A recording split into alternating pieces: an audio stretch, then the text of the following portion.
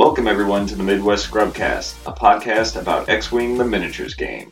Brought to you by 4 members of the St. Louis Arch Alliance community who really like to talk about X-Wing, which you may have noticed if you've ever read our blog, Confessions of a Midwest Scrub. With our podcast format, we're really excited to take some deeper, more conversational dives into our topics. We're not trying to make an X-Wing newscast because that's been well covered and well done by other podcasts in the community. What we hope is to take those interesting chats that happen over the X-Wing table or in the car on the way to or from a tournament and bring them forward to the community in a way that's both insightful and entertaining. We will still be blogging weekly, but we'll also try to be releasing podcast episodes every other week. And without further ado, let's introduce the members of the podcast. First off, we have the Midwest Scrub himself, Daniel Peterson. Hello. Second, we have the token female, Emily Rastel. Hello. Yes, there is a girl in this podcast. And next we have our resident salt monster, Clint Hewson. Hello. And back to the man who started you off, we have the Iron Man, Matt Carey. Hello there. Well, now let's get to know each host a little bit better. We're going to all introduce ourselves and let us know why we're here and what we're all about. First, we're going to start off with Dan. Hi, I'm Dan Peterson. Hello, Hi, Dan.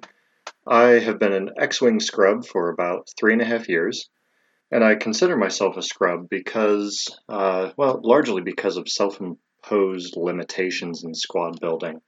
I started playing Thweek immediately after he was released in first edition, and fell in love with high initiative Star Vipers and just won't play anything else now. So even if Guri isn't any good, I just keep playing her. Other issue that I have is, for whatever reason, in tournament games periodically, my mind simply blanks and I do incredibly boneheaded things. Hi, I'm Emily. Hello, Emily. I've been an X-Wing scrub for 1.66 years. I started just early enough into first edition to get used to it, and then to resent having to turn around and learn second edition again.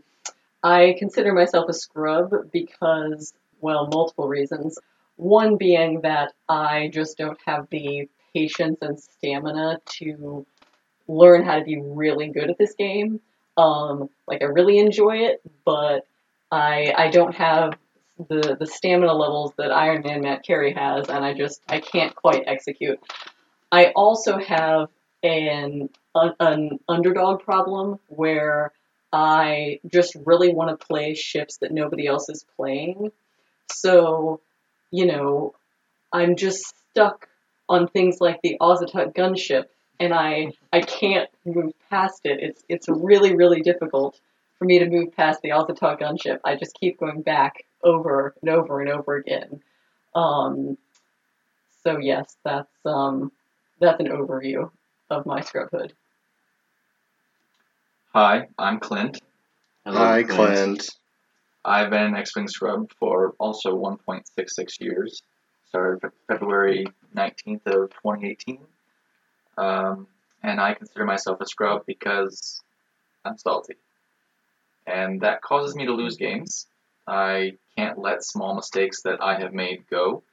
It's not generally about dice variance that makes me mad. Occasionally it does, but mostly I just get angry with myself for making one small mistake, and that leads me into intentionally, kind of subconsciously, kind of not subconsciously, making more bad decisions, which my opponents can just jump on and destroy me. So, there you have it. Hi, I'm Matt Carey. Hi, Matt. I'm not an X-Wing scrub. Get out of here. I'm a sponsor for these scrubs that are here with me. I'm a recovered scrub. I'll say that. I did have some of the self-imposed restrictions and wouldn't fly if it was a meta. And I started back when Wave 12 of first edition came out, just like 3 or 4 days before that, and I had some of those self-imposed restriction things, but then I didn't fly the meta. I never flew anything that had a name, no Nimrandas, no Ghost Fens, but I would take pieces of it and didn't have problems with it. Once I got over that, and then also started listening to other people, I got a lot better, and I seem to have done pretty well for myself. Now that we've had a chance to describe ourselves and our scrubitudes, or rather your guys' selves and your scrubitudes. Thanks, Matt. You're welcome. Now we can all talk about how you guys can get over your scrubbiness. Scrub off your scrubbiness, perhaps? Scrub off scrubbiness. Nice. Again, we'll just start with Dan again, because it seems like a good starting point to keep going in order. So, with the two issues that I tend to struggle with, I find myself in a bit of a quandary. Because on the one hand, what I can do to make less boneheaded mistakes is practice the same thing that I have been playing and practice it again and again, which is typically where I fall. On the other hand, the self-imposed restrictions and limitations that I place on myself lend me to not actually jump around like that. So with that being said, I am open for suggestions. Any thoughts? So it sounds like you are very dedicated to playing the Star Viper. Yes. And I think that's okay. I think it's okay to fly what you like. Like that is good. So I think it's more about accepting the limitations of that. Like if what you like is one ship, that's only going to get you so far, and you're going to notice those times that you screw up. It's going to just feel even more obvious because you're just doing the same thing. Practiced and played again and over again. And over. Yeah. Yes. Yeah, and I mean, I love the Star Viper too. You know that. Mm-hmm. Specifically Guri, but the holding yourself to scum, particularly right now, is a really big holdback because the whole faction is a little weak at the moment. So that's going to hamper you in the first place. And then also, I think mostly for second edition, you've played a lot of just aces. Yeah, I have. And granted, I don't know if there's any good options for not aces in Scum. But see, not aces is just so not fun. I get you. I understand. When I first met you, you were flying Talonbane, Fen, and Thweek. And Thweek. So yeah, that's you're doing Scum aces. So I get it, and I understand ace play. I love ace play, but I don't know. Maybe it may sound like sacrilege, but fly something that doesn't have Guri for once. Which would mean try not Scum, is essentially what you're saying. I not necessarily, but yes, that also has a little bit to do with it. It would help for you to expand, broaden your horizons, but perhaps you could talk to her. The other thing that comes into that though is I am a competitive player. And unfortunately, due to time restrictions, I get about one night a week that I can play. And so then trying to find something else that I want to play in between tournaments and actually have time to get good at it and do well with it is very problematic. Yeah, that's understandable. You'd always play Jedi. I could. Yeah. Yes. And that's probably the real answer. Another part of your issue is you expect your opponents to be better than they are a lot of times, or just know what Guri's doing. You play Guri all the time, and you play against the same people all the time here in St. Louis. We all know what you're going to do with Guri, but when you're at a tournament with other people, they're not going to know how you play Guri. So you might be able to sneak by and get maneuvers off that you don't think you can get around here better somewhere else. So a part of that is I need to get better at reading my opponents as well. Yeah, that's what I was just going to say. If you can pay attention to reading, whether your opponent does or doesn't expect what Guri can do. If they seem surprised when she's doing things, then okay, I can get away with this and this, and I don't have to overthink or overplan what I'm doing because they're just going to do the obvious thing, and then I will just Guri and it'll all be fine. Right. Fair. Yeah, like you were saying in that recent tournament where Maul shot at you twice, and you told the guy after the match, he was like, that's the first time anybody shot at Guri with Maul. In a tournament. In a tournament. Okay, yeah. But when you're somewhere along that match, you had to realize, with any match, you get to a point where you realize that this person is not going to predict at all where Guri's going to be. And yeah, like you said, reading your opponent, maybe that is what you can scrub away. Yeah. Well, I guess that's it for me. Token female? Yeah. So, part of my problem, I think, is the sort of hard limit I have of how much time I have to play X-Wing. My thing is, I've always been a person who has broad interests in a lot of things, but not deep interests. I've always had trouble with not being able to dive deep into things.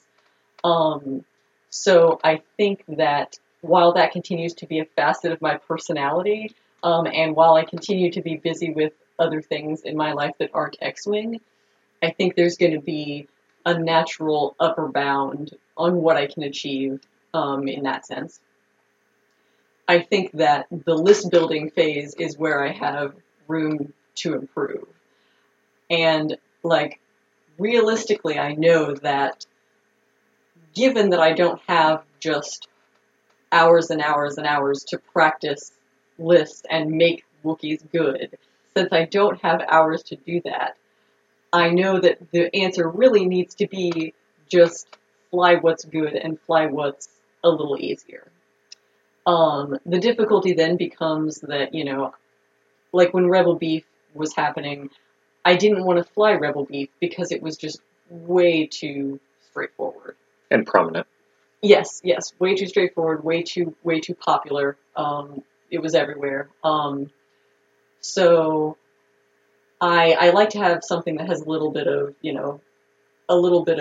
repositioning, a little bit of a little more strategy to it than just point guns at things and shoot.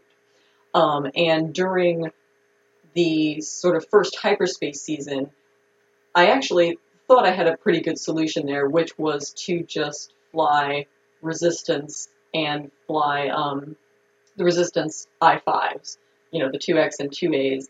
And actually, I felt like that was a pretty good solution. I was decent with it, and it has some flexibility. It's not just a boring list.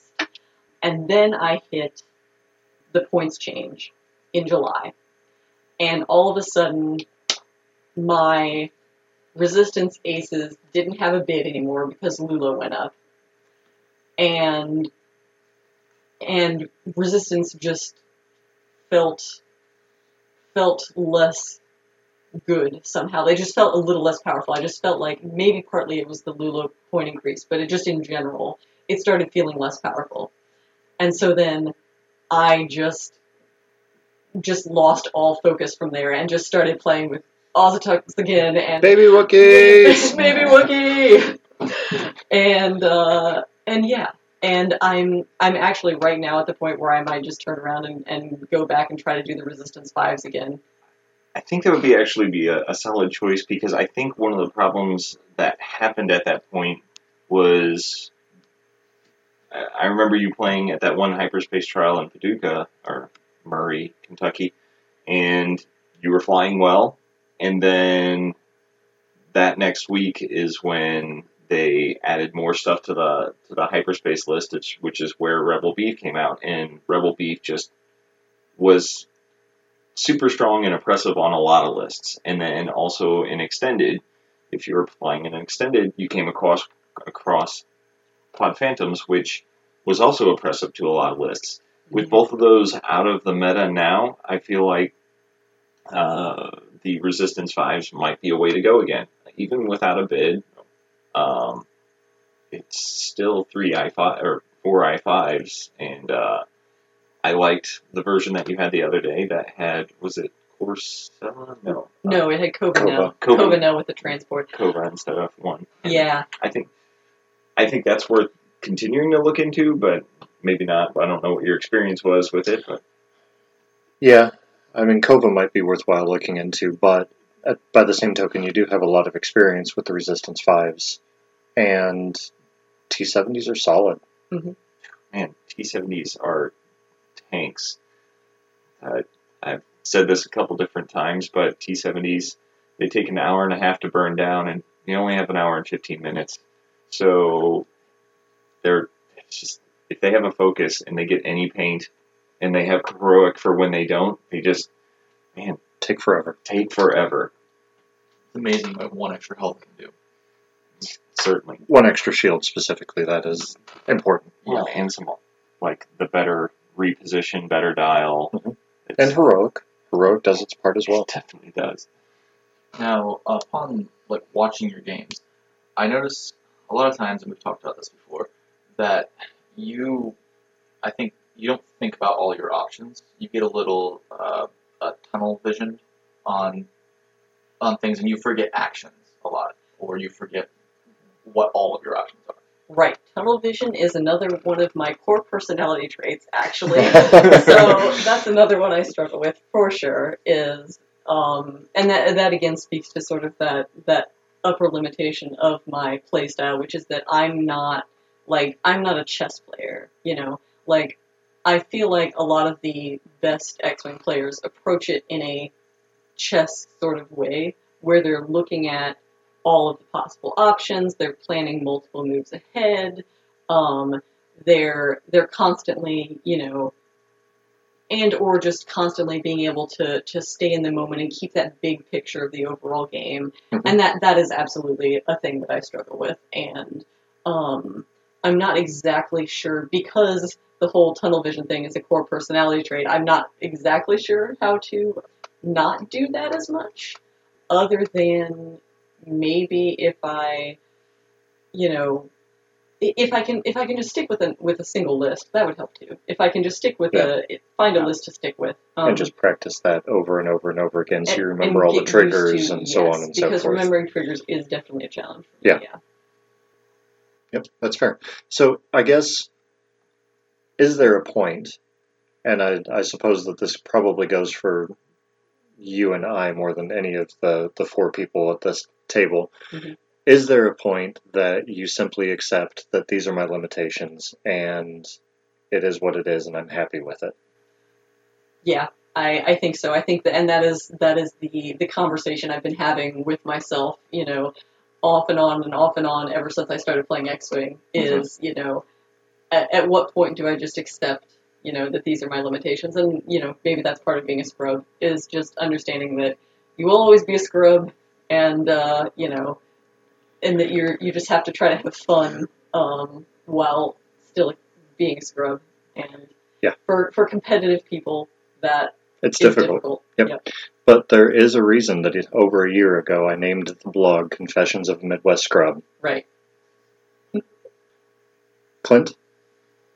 So how to combat saltiness. So I've actually come up with a couple different methods.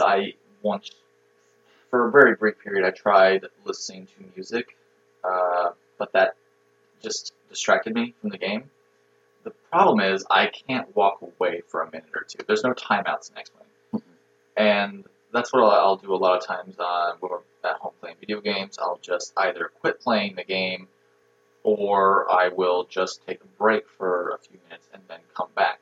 Because a lot of times in the game, you and I had a game like this the other day, I got angry about one turn, and it was awkward and, whatever for about 3 minutes, but then I started coming back around and I made a joke or something and the mood came back.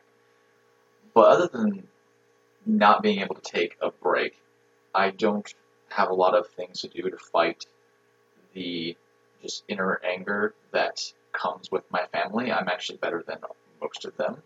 But Well, you have been exploring recently, trying to find different ways to make yourself laugh in the moment. that is true. There's a couple different memes that we've been repeating so that I'll laugh if something happens and I feel that kind of anger rising.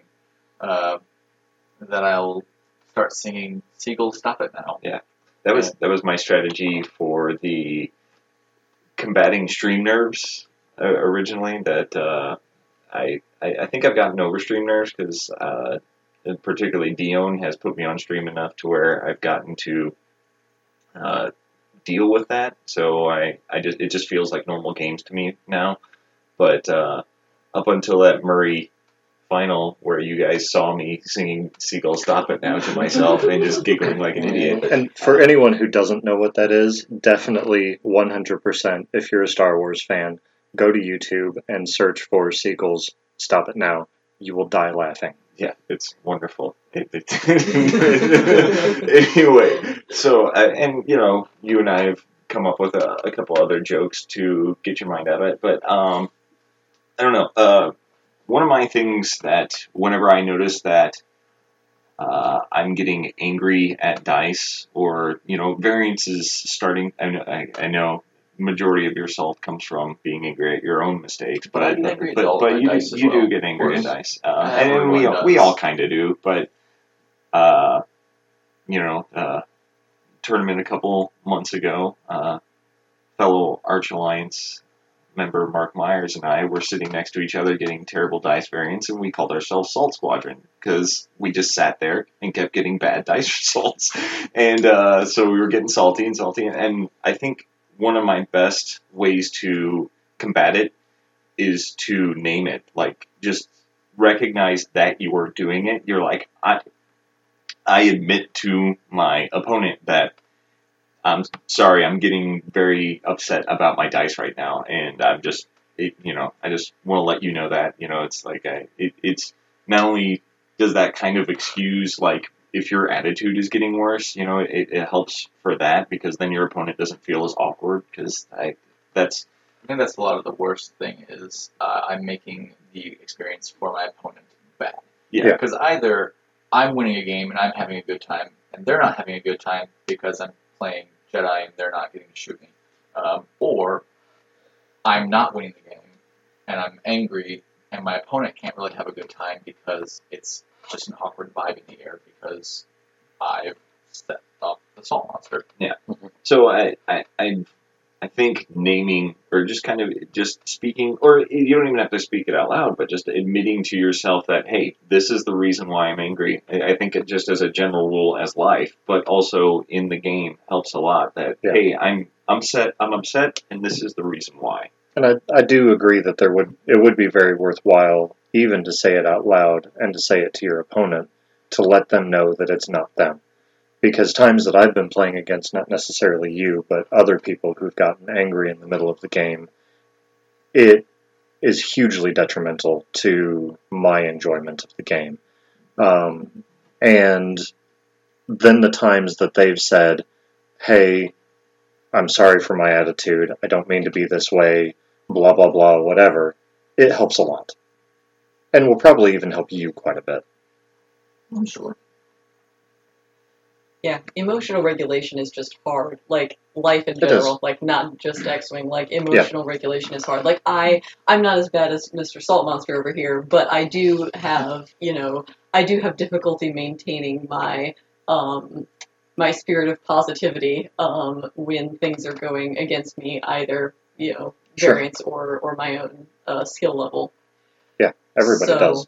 Yeah, I think it's more about, it's not so much about preventing that, because I think expecting to prevent your emotions is pretty much outside of the realm of possibility. Yeah. It's more about disrupting, management, disruption, emotional that kind mitigation. Of stuff. Yes, mitigation's another good word. Yes. Yeah. Okay. Very good. Yeah. All good suggestions for all of us salt monsters out there, because I'm not the only one. Indeed. Not by a long shot. Yeah. And With that being said, Mr. Carey, as a recovering scrub, do you have any tips for people in general of ways to improve at the game? I guess I'll speak something to in general that I know the three of you have some restrictions on you. Dan, you primarily just play Scum. Clint, you're pretty hard on Republic right now, but you stick to the R factions: Republic, Resistance, Rebels. Emily, Republic, Resistance, Rebels. Mhm. I know this requires money, but you could also just borrow, fly other things, fly. I mean, and this, I think this goes for everybody. See if you can build a list and borrow it, so to speak. I mean, like right now, Clint, I've been playing against your list with droids and Nantex, just because you want that experience, but I also get experience flying as it, because I learned the tricks much, much better flying as it.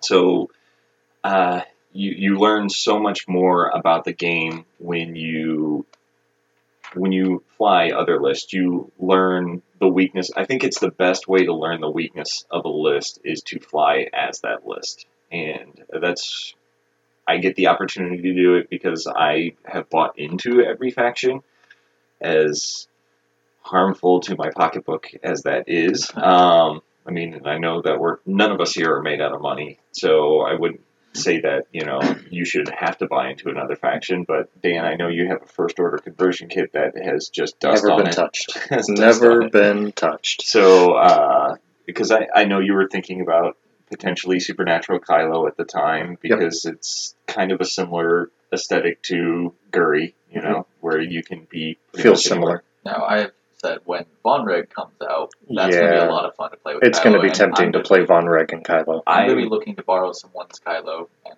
may just buy a Kylo myself and Von Reg, and that's all. Yeah, because Blackout is nice, but just not nice enough, But he just doesn't quite manage to pull his weight somehow. Yeah, and oh man, Von Reg style. I'm a little partial to the TIE Advanced right now, TIE Advanced V1, and it is just a slightly better TIE Advanced V1 dial, which is fantastic, incredible. So maybe when those come around, branch out a little bit. I'm a resource. I will have everything, and then also there's the whole community here in St. Louis is fantastic, and they would have no problem letting you give something a run. Yeah, my first jump into a different faction outside of Rebels was I borrowed Fang Fighters from Dan here, just because I ended up having to play them in Outrider. And I was like, that was fun. Yeah. So, can I borrow some Fang Fighters? And started playing Fen a little bit, and then like, aces are kind of fun. I guess I'm tired of flying Rebels and pointing my ships at things. And one forward to victory! Yeah. I mean, so then I started trying out different things, and I had your ships for a couple of weeks before finally I was like, oh, here's these back, by the way. Yeah, you had made a fairly strong Rebel list that I liked, and it won a lot, but it was just one forward to victory on Rebels. And now that you have started flying aces, you started with what, the 3 Jedi? Well, I started with the 3 Jedi without 7B or calibrated laser targeting, because back then CLT was too expensive. Yeah, far too expensive. So I was just playing Anakin, Obi-Wan, and Plo with afterburners. They all had R2 droids, and I learned how to play extremely cagey. I learned how to just not rush in, positioning, thinking ahead, maneuver or two, and it really just changed the entire style of gameplay that I did. I actually did pretty well at a few tournaments, and oftentimes all I did was took half points on someone's ship and lost no points myself. To the point where I made a couple people rage quit. Yeah. And the funny thing about that was watching one guy talking about rage quitting to your list, and then Marcel Manzano talking about one-shotting like 2 different ships of yours. back to back. Back to back. 10-minute. I made one person rage quit and 200 owed him because he quit the game, and then the very next game I pair up against Marcel, and he gets torpedoes off and just one-shots Anakin and then one-shots Blow, and I'm like, okay, this is... So Marcel and this guy are talking to each other about the same person that he was like, oh, well, I flew against Jedi. It was all right. I just completely destroyed him. And then the other guy's talking back. He was like, I flew against Jedi, and I don't want to play this game anymore. But anyway, so like you expanding beyond your what you were used to, just the four-ship rebel, you moved into a new faction, probably because of the love of Jedis just in lore, probably. Clone Wars. Absolutely. And I grew up with the prequels. Yeah, and it brought out a whole new style of play. It made you a better player just in general. I assume you understand aces better now. I do understand aces a lot better. They're actually semi-predictable, a lot of them, except for Guri, of course, and I'm playing Jedi, so they're not as predictable because of the stress-free double reposition. It's a pretty easy ace to jump on if you've never played aces, or if you're trying to learn aces. Jedi are a really easy transition. Would not recommend jumping in and playing Guri in a tournament straight away. Oh no, I want to play Guri, but I don't have a year to practice Guri to actually get decent with it. Yeah. So regarding talking about flying Jedis lately, I assume that's what you're going to be taking to the hyperspace trial that we're going to in the middle of Illinois. Yeah, I've been playing Anakin and Obi-Wan for, I don't know, 4 months or so now. I jumped on the Jedi as soon as they came out, but after I got over not wanting to play 7B Jedi and just kind of gave into it, I jumped on... I assume them getting cheaper also helped that decision as well. Yes, yeah, their changing of the points actually came after I started playing Anakin and Obi-Wan, and I used to play Obi-Wan with Supernatural, but Anakin went up in points, Obi-Wan went down in points, but it came out to where it was too expensive for where I liked it. So what I'm currently playing is Anakin and Obi-Wan. They both have 7B, they both have R2 droids, and they both have the spare parts canister because that gives them basically 3 extra health if you have the chance to actually take the action to regenerate the regen droid. And I'm sitting at a ridiculous bid, which is kind of just a point castle that I can run around with my half-point Jedi. Yeah, I know you and I discussed Sense. I had Sense on both of them at one point in time, but largely I never got to use it. The only point of having Sense is for Obi-Wan against I-6s, but either I kind of know what they're going to do, or think I know what they're going to do, or I don't think the 1 reposition or 2 repositions after that is as important as having just more points. Yeah, no, definitely, and it just seems like Sense is better for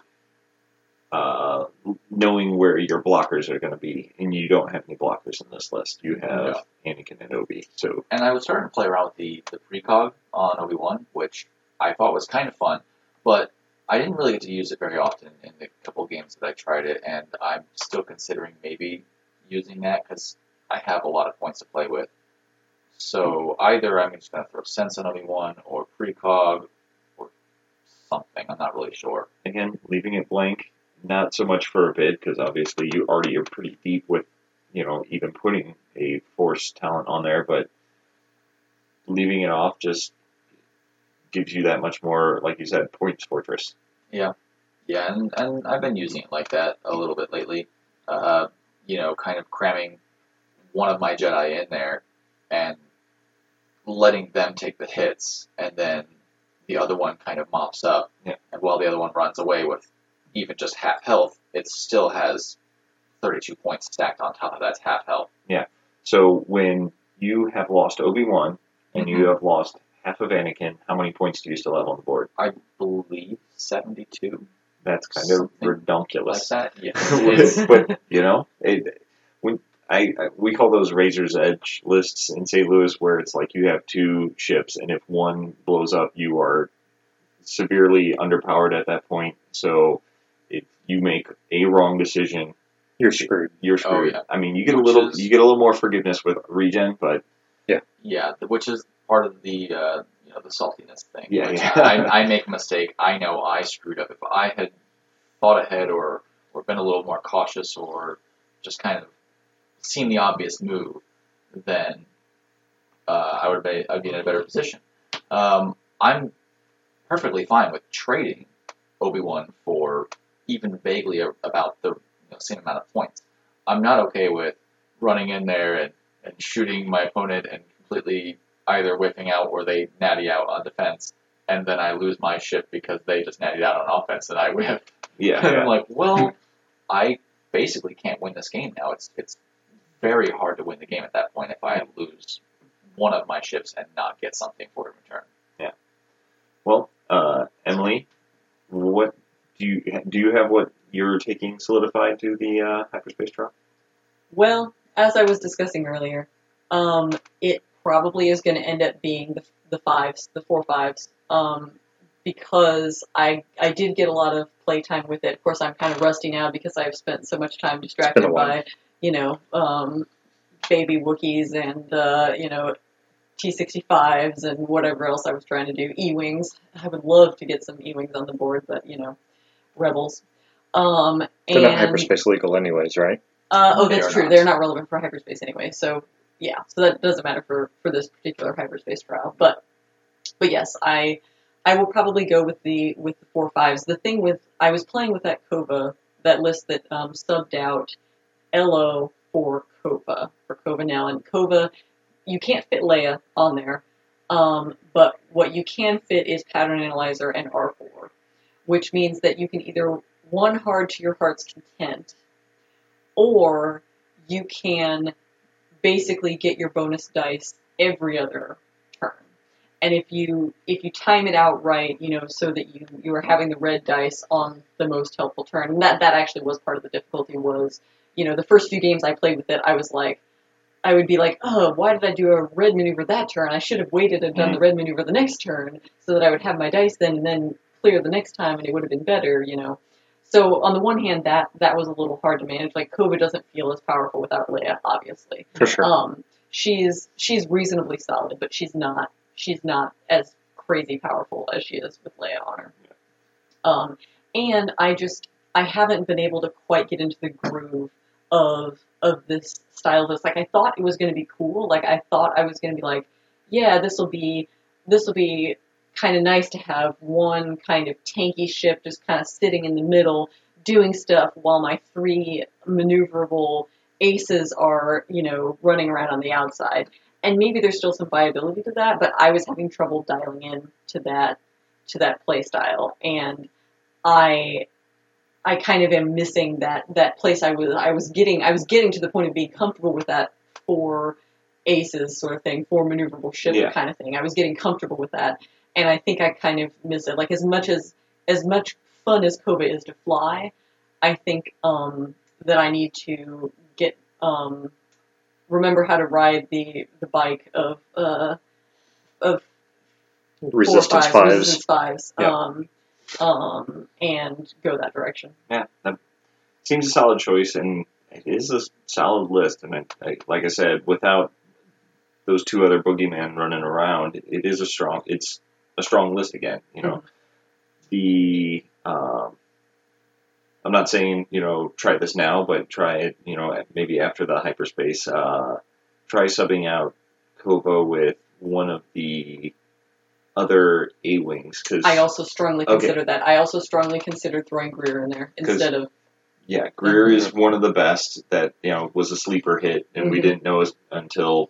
until Lulu's points. Lulu went up in points, and then now we understood why Greer was more expensive than Tally at the start of the game. When it first started. She's super good. Because she's super great. I think it might be even a she. I think it's a she. Oh, is it a she? Yeah, I could be wrong. But then, Yeah. And then there's also Zari Bangle, which is the one that can, when you don't complete your maneuver, can take an action. So I think both of those are worthy choices, and since they're lower initiative, they could actually be a decent blocker. Right. Or with Zari, with intimidation, it's like you could either put yourself in the way and have somebody run into you, or you could run into them and lower their agility for the rest of the list. And you then still get an action. it's still an A-wing, so it's still as maneuverable as the other A-wings that you're used to flying. But Sure, yes, and so yeah, that is so Elo in the original 4-5s list. Elo is absolutely the weak link because he's predictable and he's kind of expensive for a thing that's ultimately just going to run in there and die at some point. Like that was what I would find was happening was Elo would just be sort of the bait and he would die and then I would have to try to mop up with the other three. And so I think it wouldn't be a bad idea to go away from Elo and over to another A-wing. What I'm afraid of is losing the attack dice, because the difference between 2 dice and 3 dice, I mean, granted I can put optics on Greer, which makes it more okay, but I'm a little scared of, so I'll consider it at some point. Yeah, I may try that next. If I decide that I am tired of Elo, I might try it. And again, if it was, I'm not going to try and push this hard, but if it was Intimidation Zari, that means that your other ships hit harder. So True. If you're missing Elo, because I totally agree with you, 3 A-wings and an X-wing doesn't exactly hit hard. I mean, 9 or Nien Num, whatever his actual, however you pronounce it, he's your heavy hitter in that list, and so is Lulo, but Lulo can get squishy if you're continually offensive. So but yeah, maybe after this weekend you can give that a shot. And do you have any suggestions for Emily, or can we just move on to you? I think we what can you're move flying? on. No, that's all those suggestions are good. Well, thought long and hard about it. I think I'm probably going to fly Guri. You don't say. So for the past month and a half or 2 months, I've been flying Guri and Fen Rao, kind of playing around with the different upgrades and finding a particular build that I enjoy. And right now I'm flying a super thick 110 point Guri, which is a blast. So she has advanced sensors, of course, outmaneuver, afterburners, tidal, and shield upgrade. And then I also have a advanced proton torpedo on her, which is the most recent upgrade that I added in. It's sometimes good, sometimes not, it seems. And then Finn just with Fearless. I really don't quite know what to do with Finn overall. I wish he had a mod slot. Yeah, Afterburners would make him so much better. He would be wonderful with Afterburners. Yeah. As it is, he's decent. Yeah, he's a solid piece, but I think without Afterburners, he's slightly overcosted. But if you had that mod slot where you could put that in there, he's at the right point, because then he would be a monster. Yeah, he would be a bigger threat. But there's so many times where he's like, I'm at range 2. Goodbye, everybody. Yes. Or even at range 3 with the focus token and Lone Wolf active, just roll 5 blanks. It's fine. Whatever. Yeah, that's the variant. We can. that is the way the dice game goes. Yeah. No. I know we've had some discussion on what Fenn's, not EPT, it's no longer that, just talent should be. Yeah. You've gone through Lone Wolf. I had the Lone Wolf. Because he is so blockable and so predictable and easily blocked, we talked about Intimidation. And I considered it for a little while. And it certainly does have its merits between Intimidation on Fenn getting blocked and then outmaneuver on Guri, reducing someone's agility dice by 2 would be brutal. But I think with the 2-ship list, I don't have enough confidence that Guri would actually be close enough to capitalize often enough. So what I eventually came to was the passive mod of Fearless, so that if he does get blocked, he has Concordia face-off for defense, hopefully, and Fearless for offense again, hopefully.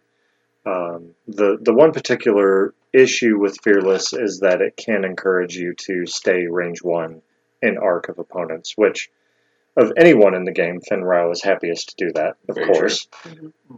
But even with that, it's often not a good call because he has 4 hull and no shields and can just explode. So it's something I have to watch out for. Yeah, definitely.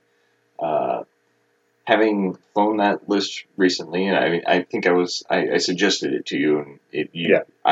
you and Clint have been trying to get me to fly it for months. I flew it, and I was surprisingly, because we all read Phil GC's blog, and he's part of our he has my heart because he's fly scum, but he does, and everything else. Yeah, but then so I gave it a shot, and I was surprised at how great it was. Largely, it's Guri because she's such a blast to fly, and awesome. she can tear things apart. But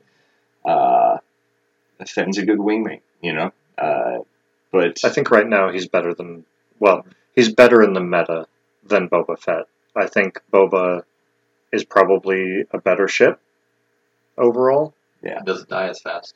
He doesn't die as fast. Yeah. But with all the I-6 aces running around, I have to have some sort of an answer to them, and Guri is not it, unfortunately. I think that's your big problem is when you have Vader around, you need somebody that can handle him. Yeah. When you have I would say basically it's versions of Anakin Skywalker. Yes, it is the multiple different versions of Anakin Skywalker that I have to worry about. Soontir less so. Soonfac is a new weird quantity that I think is going to be rough for your list. We just did release an article about how it's not, despite being titled NPE, it's not a full NPE. But it's definitely for 2 ships that want to be range 1. It's rough. It is that can't be range 1. Yes, it's very rough. And to a degree, I'm torn about what I want from Sunfac, because if he affects the meta to the place that many of the I-6 aces drop out, then I can go back to Boba. And it might actually be better for me overall. Yeah. You've been flying Boba Guri for a long time. Since 2nd edition came out. Yes. Or as you like to refer to it as Guri Boba. Yes. But no, it's solid, and like you said, but Fenn also benefits that if I-6 just disappear as well, Sure. It's like then you don't have to. Granted, you have a deep bid just because you can't add more. I could, but it's pointless. There's nothing really effective. He is an advanced proton torpedo. He is an advanced proton torpedo. And you'd rather have a focus at range 3 rather than a target lock. A 6 dice range 1 attack with a hit that changes to a crit is appealing. Yeah, no, I get it. But you have to play it completely differently. You have to swing by, grab a target lock, and then come around on your actual attack. Yeah. That's time. Which I do that some anyways, but is Fearless primary only? I believe so. I believe so. This is noble information. Yeah, it was just a curiosity, because if you could reliably Fearless as well. Oh my gosh. Fearless, and then turn something to a crit, and then you'd have your target lock and your focus, and it would put some damage in quick. Front arc primary attack. Primary only. Yeah, Okay. That's pretty sure. Yep. It was a thought. It was a thought. Well, so that seems... well, no, not quite everything, maybe. Outmaneuvered, yeah. Do you know what you're flying at this hyperspace trial? I do not. Before the podcast, I was sitting around talking about what I should fly, and I was like, I don't know, because I've been flying Vader, Echo, Psi, which only one of those is... hyperspace legal. That's the word. And then, my Inquisitors list also has Jendon, who is not hyperspace legal. So I know you hate Reapers, but would you consider putting a Reaper in? It's a possibility, but it's cringe is an accurate statement. It's just too fast for its own good, and it just doesn't get. It's just not good. Some people have success with them. Well, that's good for them. I just don't. I think Vermeil is good, and when you don't have access, I think the main thing is when you don't have access to a Lambda shuttle, you take a Reaper. Yeah. But in every other case, you take a Lambda shuttle. It's just that much better. It is better. It's significantly better. So, I don't know. I've been outside of Empire, been tossing around just doing 4 U-Wings or going back to Empire, just flying a crap ton of the TIE V1 Inquisitors, just that 5 Inquisitors with the upgrades, or I don't know. That does sound gross. Yeah, I mean, it's incredibly defensive, but I'll just be like, You're poking people. Yeah, like you said, a pillow fight. I'll just be hitting them softly, killing them softly. As you, so I honestly don't know. I might take the list that I've been practicing against you with, Clint. Just some sort of Nantex with a bunch of droid support. I don't want to because I don't really care. You don't want to be the NPE? I don't want to say Nantex is a negative play experience because it's overpowered. I want to say it's a negative play experience because anytime I played against it, I'm just like, I'm not having fun.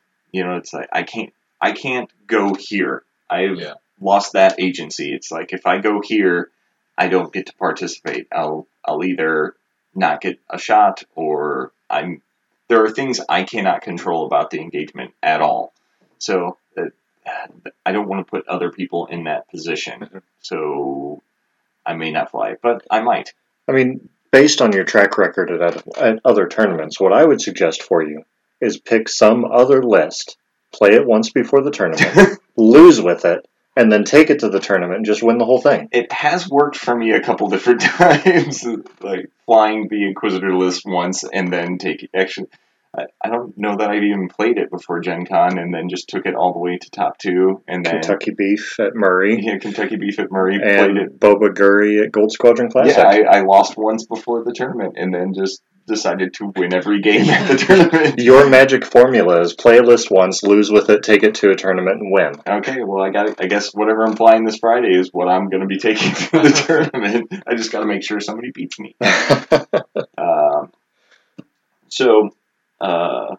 I think that about covers it for the first episode of... Wait, aren't we going to spend half an hour complaining about Nantex? We can, but I think we'll save that for a later podcast. No, I think it's been covered. Yeah, I think it's been that dead horse has been beaten, resurrected, killed, and then beaten again. So I think we can pass on that.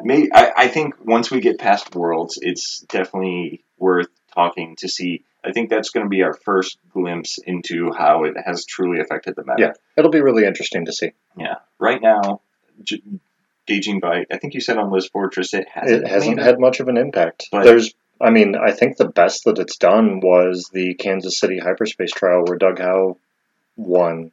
Yeah. And it won one other one. Oh, did it win one other? Okay.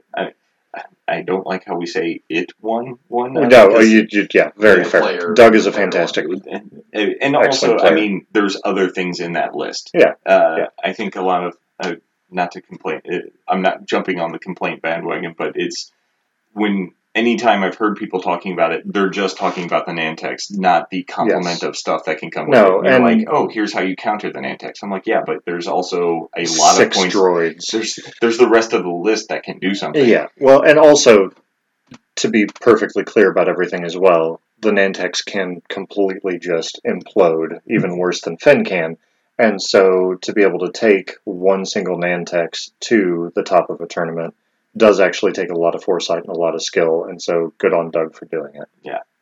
There are some caveats and corollaries to him getting there, but he is a fantastic pilot. But he got there. But he got there and he won. Yes. And also, thank you, Doug, for letting me sleep on your apartment floor. That was very kind of you. I'm glad I didn't have to drive back to St. Louis. So, I believe that... Okay. Oh, well, couple things, though. Yeah, what was it? We have to say something about Warfare Weekend. Oh, definitely. Yeah, I was just going to say that wraps up the podcast. Oh, yes, okay. Move on to fair enough. Okay, I'll let you. I'm sorry. Go back. Continue. So, I believe that wraps up the first episode of the Midwest Scrubcast. And I said Scrubcast this time. Nice. Yeah, it's cool. But before we go, we would like to plug, well, first of all, Worlds. I will be there. I'm I intend to win, but Good luck, Matt. who knows? Good luck, Matt. Yeah. And everybody else from Arch Alliance who's going up there. Yeah, and I mean, it's going to be cool because I hope to meet Phil GC. I've talked to him the one time after I won with Bobaguri, and he was ecstatic, and it was really cool. And, he's the one blog that I really appreciate beyond our own. I mean, Yeah, I like for sure. I like everybody that writes, but it's the one that I read, Mhm. religiously read. And I would just like to, whoever I haven't whoever I haven't moten in X-Wing yet, I would like to meet them as well. Yep. And then, but yes, Warfare Weekend. Details about Warfare Weekend? So it's going to be November 8th through 10th. There's going to be 2 separate day ones, one on Friday, one on Saturday, and then a final cut. Top 16, I think, from both days make it into the cut, and so it'll be top 32 on Sunday. Where will this be taking place? It will be in St. Louis. Wonderful. Yes, it is literally 15 minutes from my house. That is great. Fantastic. Yeah, I feel good after having to drive at Hours. least 3 hours to the nearest hyperspace. 6 hours at the most. 6 hours at the most, yes. Well, we Yeah. could go farther away. We could go further, but we're not so going to. much willing to. So the other thing that I will say, speaking again of the blog, by the time this episode is released, we will have released a blog about some prize support that Arch Alliance is going to be providing for Warfare Weekend as well. Arch Alliance has actually become an official sponsor of Warfare Weekend. And the first, I believe it's 150 people who pre-register for Warfare Weekend are going to be getting some additional acrylic prize support. Yeah, range ones and a set of 4 target locks. Yeah. So you'll have your choice of either a Warfare Weekend themed range 1 ruler or a Arch Alliance themed range 1 ruler, and both of them look fantastic. I'm very partial to the Arch Alliance one because they look so They look slick. amazing. Yes. So in the blog that you will find that was released yesterday, if you have any questions about how to actually get signed up, because the process is a little bit weird, we walk you through it every step of the way. So look that up and register. And again, that's going to wrap it up for us. Thank you for listening to the first episode of the Midwest Scrubcast. Please join us again in 2 weeks when we will be talking about World's Wrap-Up and everything that happened there.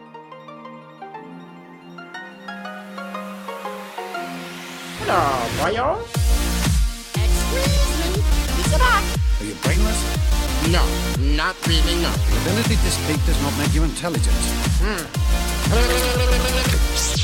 Don't do that again. Many Gungans will be killed. Your support is well seen.